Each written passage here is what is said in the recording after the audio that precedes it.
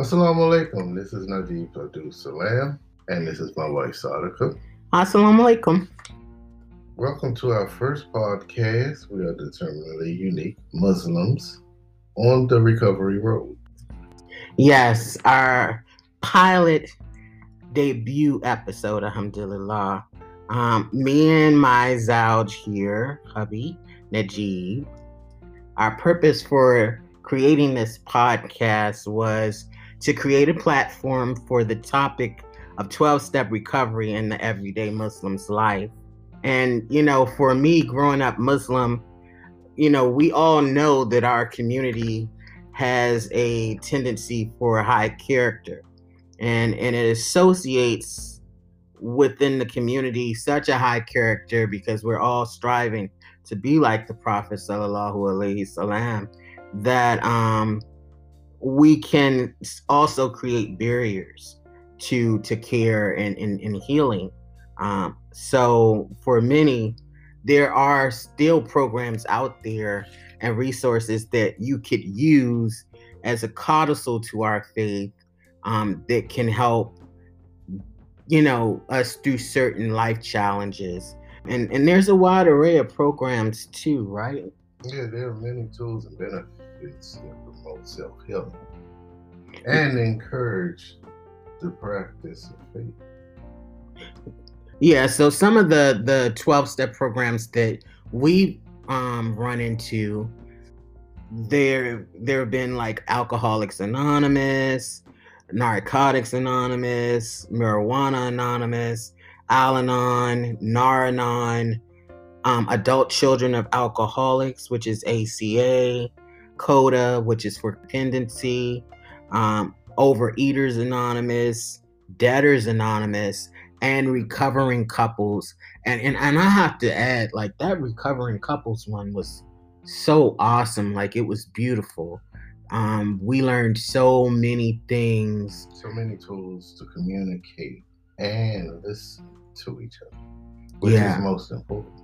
Yeah, and especially like the meetings of two, like they're awesome. Like anytime we're having a hard time communicating, those meetings of two and in the reading of some of the literature really help us clear our mind space and really put to practice what Sunnah says in terms of how we're supposed to treat one another. So it's a great complement in terms of promoting self-healing, love, hope, and happiness and restoration and recovery after you've been through some stuff.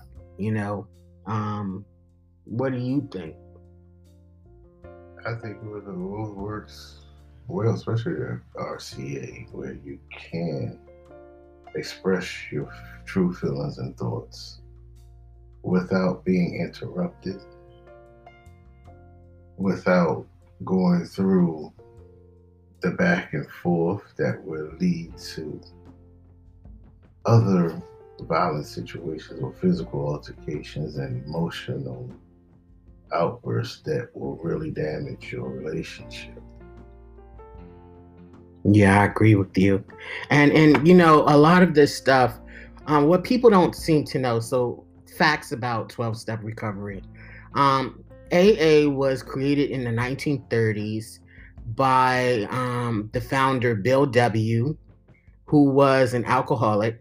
And him, along with the doctor, Dr. Bob, I believe, they created this 12-step spiritual program because everything else had failed. And really, 12-step recovery deals with your spirituality. And, for me as a Muslim going into it, all these stigmas were there, like, oh, AA, that's for the alkies. Or, Narcotics Anonymous, that's for the druggies. And, I had all these contrary thoughts and ideas about recovery. And then when I really sat there and opened up my mind and my heart and started to listen to people share their stories and just listen, I started to hear stories similar to my own. And what was odd, I wasn't drinking or anything, but I still heard my story and some of the stories that were being shared. Like, it was amazing. How about you? Yeah, it helped me a lot, especially all the trials and tribulations that I went through growing in an environment that I grew in. The 12 steps does help. And also the 12 step spawn all of these other meetings you just mentioned, the ACA, Yeah, Al-Anon.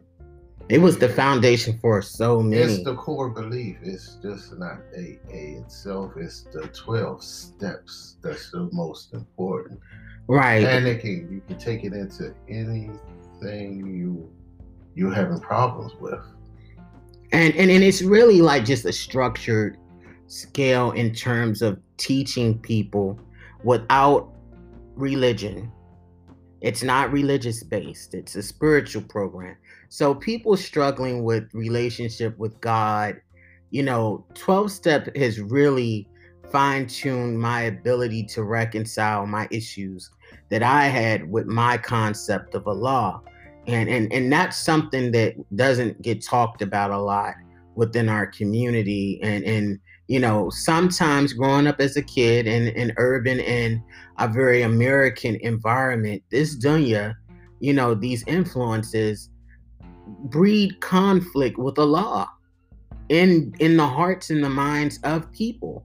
And me being a Muslima growing up, it bred a lot of conflict, and especially having survived trauma. Like, I needed tools to overcome trauma. I needed tools to reconcile why isn't my life perfect, or why am I having these struggles? And people say, oh, the Jahiliyyah during the time of the Prophet, and I get it, but I needed something relevant for right now, something that I could relate to and understand. And attending meetings was so beneficial, and reading certain materials that spoke specifically to what I was going through in terms of challenges in my home, my community, and in friendship circles. I needed relevant, relatable information.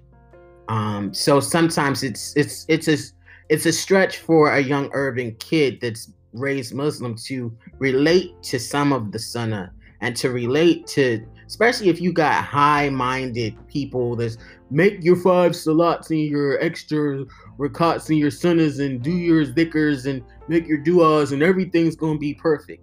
Well, I took the black seed oil and things didn't become perfect. We did Ruqyah, things didn't become perfect. We did hijama, things didn't become perfect. We fasted, it didn't become perfect. And what happens when you exhaust all the advice and it's still not perfect?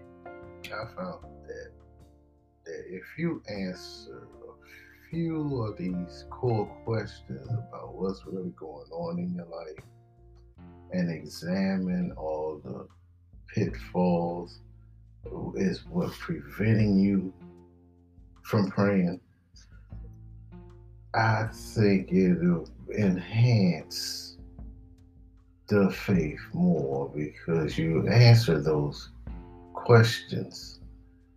What's wrong with me? What habits do I have? What are those things that's bothering me that makes me not want to pray, or makes it not work? I think for me, the first thing when I came into recovery was that first step, saying that I'm powerless over everything. My life's unmanageable, because I was trying to manage it. And Sunnah and Islam's supposed to fix everything, right? We do what we're supposed to do, and everything's supposed to be. It wasn't perfect. I wasn't doing everything I was supposed to do either, but still wasn't perfect. And I didn't have the drive or momentum to do the right thing. I was embattled, I was challenged. And no one really tells you how to get down and battle those small things. Like, if you're addicted to alcohol, how do you stop being addicted to alcohol?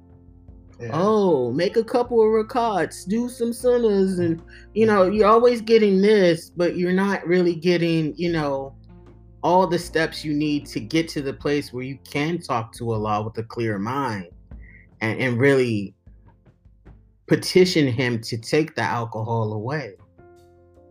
Or the fact of, in my case, where I still worry about my family's substance abuse and drug problems and alcohol issues and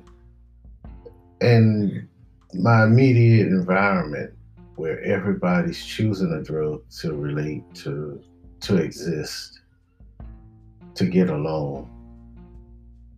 And how does that affect me? It plays on my psyche.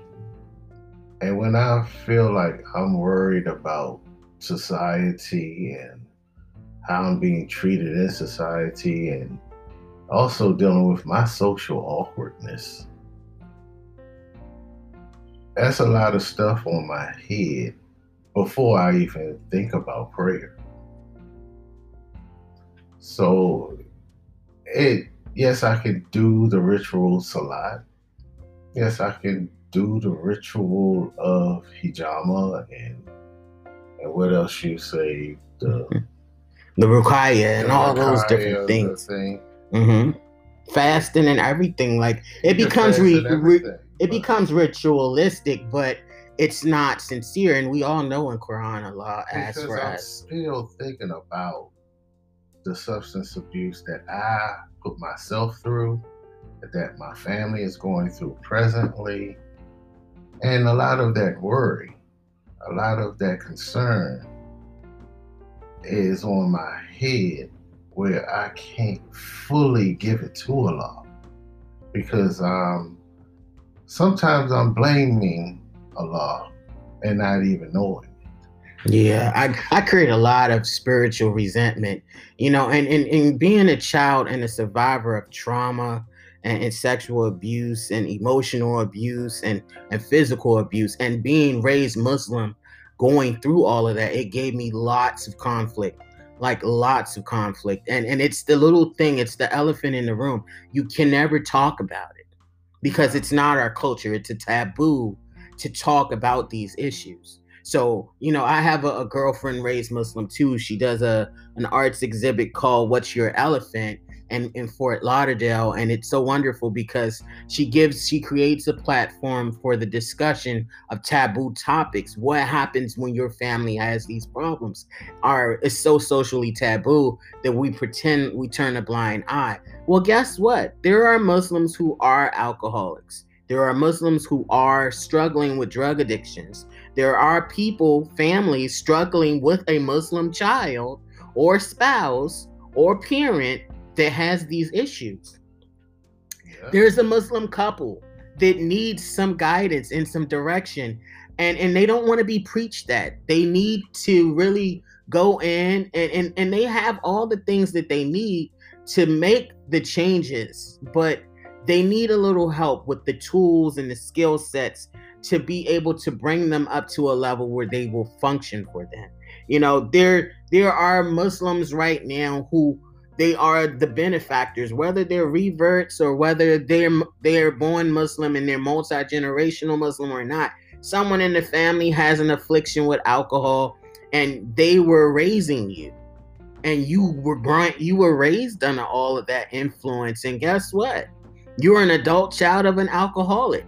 Well, I wouldn't just say alcohol, because some alcohol wasn't the main thing. You have sex addictions.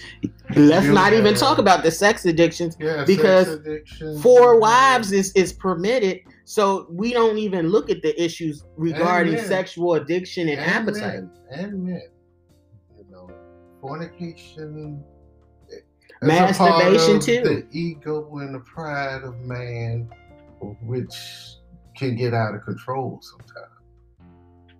And we're here to challenge, to be on that topic, to explore more into our egos, our faith, our pride, and love, hope, and healing.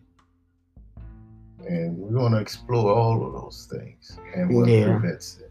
Because I really benefited from going to CODA, like understanding that being raised and things get on you, character defects develop. So like Codependency Anonymous really helped me with shaking some of the more primary issues, understanding what healthy boundaries were.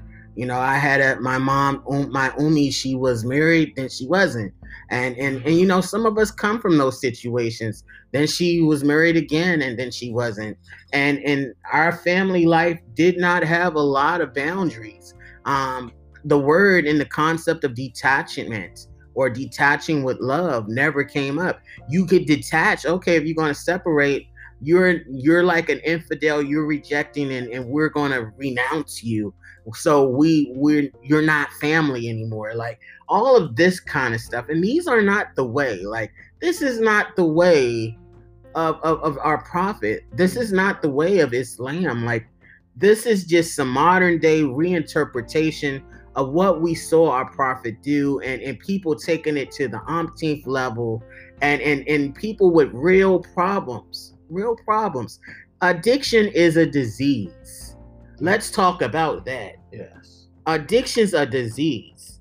And to treat it like, oh, you're going to be hanging on the hounds of hell because you got a disease of compulsion and you need to go through a process of growing your spirituality so Allah can save you from yourself. You know, and doctors can't cure it. No one caused you to have it, but certain people do have addictions. And when it comes to that, whether it's sex, whether it's food, whether it's money, narcotics, alcohol, whatever it is. Yeah, or narcissism, how about that? Egotism, how about that? You learn how to discipline all of those things, and you know, you get to really, you know, really hone in on what's causing resentments, you know. Answering those key questions. And going into your family history too. Yes. And not saying the diluted version of the family narrative, but really owning what you saw and making the corrections that need to be corrected. Because, you know, like, oh, one of the siblings went off and they're not practicing Islam anymore, or they're now in a same-sex relationship, and we just don't speak about them.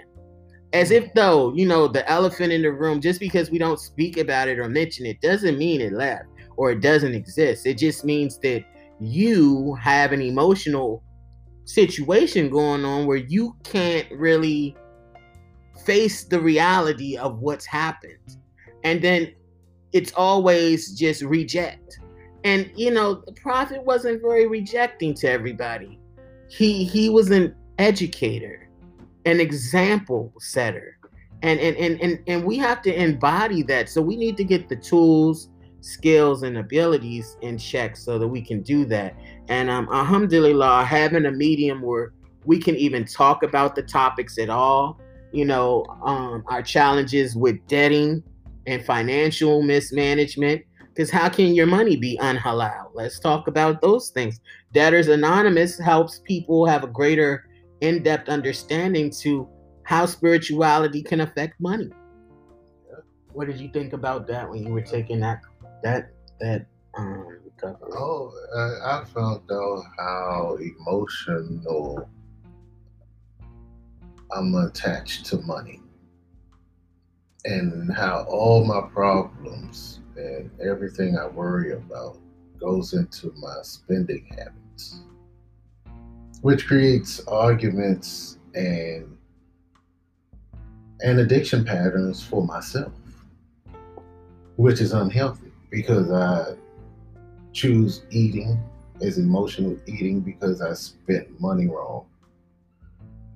And I'm spending money wrong because I'm thinking about and not focused on what I should do with money. And even how I even make money.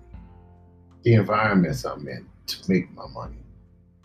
and how that spiritually relates to how I live.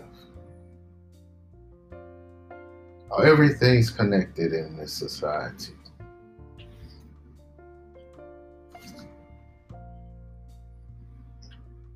So,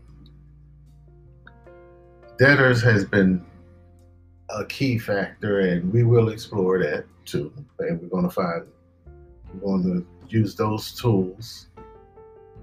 Well, we're going to share how we fixed our lives, where we are enhancing our self-healing. So I think, like, not to be breathy, because I think we got a little breathy already. What do you think? Yeah, we got a little breathy because we're up in the middle of the night doing this. We've been inspired, alhamdulillah, to do it. We've been talking about it for a few days, and we're like, let's do it, and we're doing it now. And inshallah, our hope is to pass this on. This is going to be a form of our dawah and sadaqah to the community that, Allah is bringing things to light. Like, things hidden in the darkness are coming out. And we definitely need to have an open form of communication that gives us the opportunity to find other resources that promote healthy family, healthy mental health, and healthy spirituality, so that we can be better Muslims. So we have a very unique way of closing meetings and opening meetings in 12 steps. So we were thinking about closing this with our serenity prayer, but then also with Wal Asr. So, I mean, it's up to you. Which one do you want to do? You want to do the serenity prayer? Let's do the serenity. Okay. God, grant me the serenity to accept the things I cannot change, the courage to change the things I can, and the wisdom to know the difference. Thy will, not mine, be done. Amen. Alhamdulillah. Inshallah, we'll see you guys again. Same station, same time, inshallah. We're going to work out what that schedule is, but stay tuned. We're going to work out the kinks and the bloops and blunders and all of those things. And see how we sound, because if we don't sound good, we're going to rethink this whole thing. Yeah. Assalamu alaikum.